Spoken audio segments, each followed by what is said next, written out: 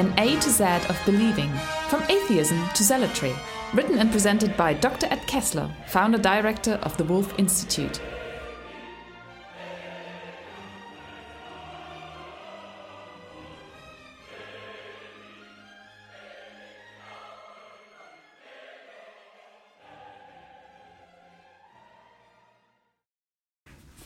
The words zealot and zealotry have had a bad press. This is partly because of the fanaticism of an ancient group of Jewish nationalists, the Zealots, who 2,000 years ago fought violently against Roman rule. Such was their belief that Jews should not pay tribute to Rome, nor acknowledge the Roman emperor as their master, that they undertook guerrilla warfare against the Romans and terrorized fellow Jews who opposed them.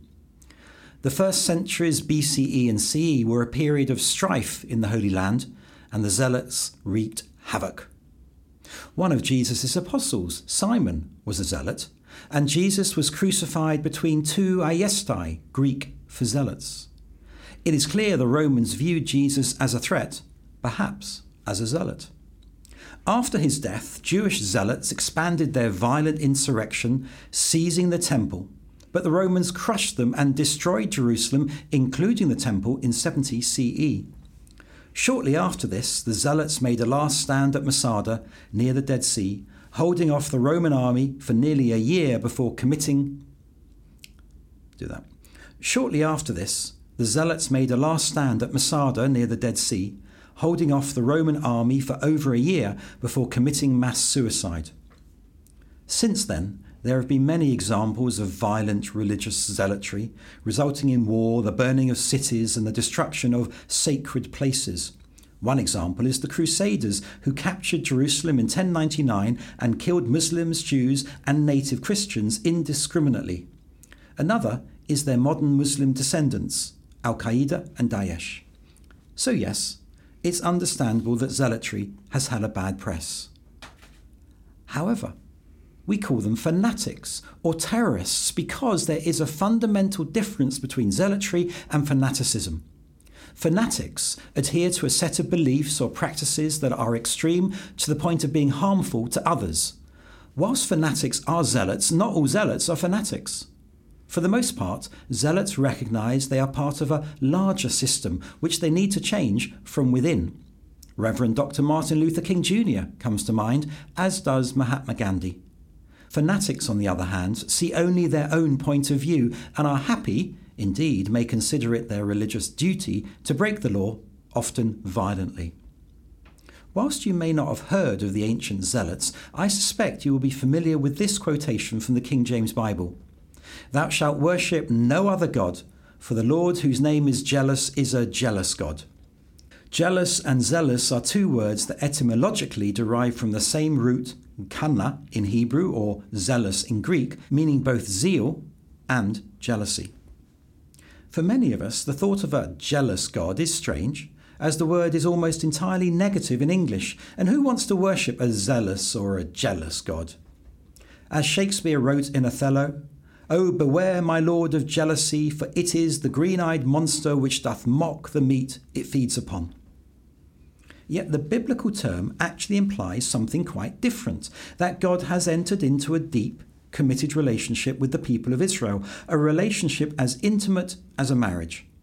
The prophets describe God as a husband and father, attentive and faithful, with ardour and devotion, and in this sense, a jealous God meant a passionate God. In 1611, when the authorised version of the Bible was published, under King James I of England and VI of Scotland, the translators had this understanding of jealousy or zealotry quite different from today. What we forget in 2019 is that meaning changes over time, especially over 500 years.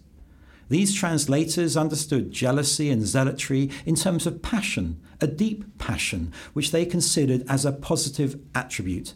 A passionate person was to be honoured and trusted. Of course, passion can be misdirected, but the point is that the word carries positive connotations. Passion drives us to support a cause, to perform at our best, and being passionate is part of the human condition, at least from the perspective of the Abrahamic faiths. I do not mean romantic passion, but a passion for life and a desire for purpose. Even if we can't have it in our own life, we find it elsewhere, which is perhaps one reason why reality TV is so popular. Don't we all enjoy, at least occasionally, vicariously living through someone else's experience? Some of us exhibit this passion by supporting our football team and shouting till we're hoarse. Others stand in line for hours, sometimes all day, for tickets to a concert of a favourite band. These people are excited and passionate, or they would never spend their time and money in this way. Relative to religious conviction, this is the act of a zealot, not a fanatic.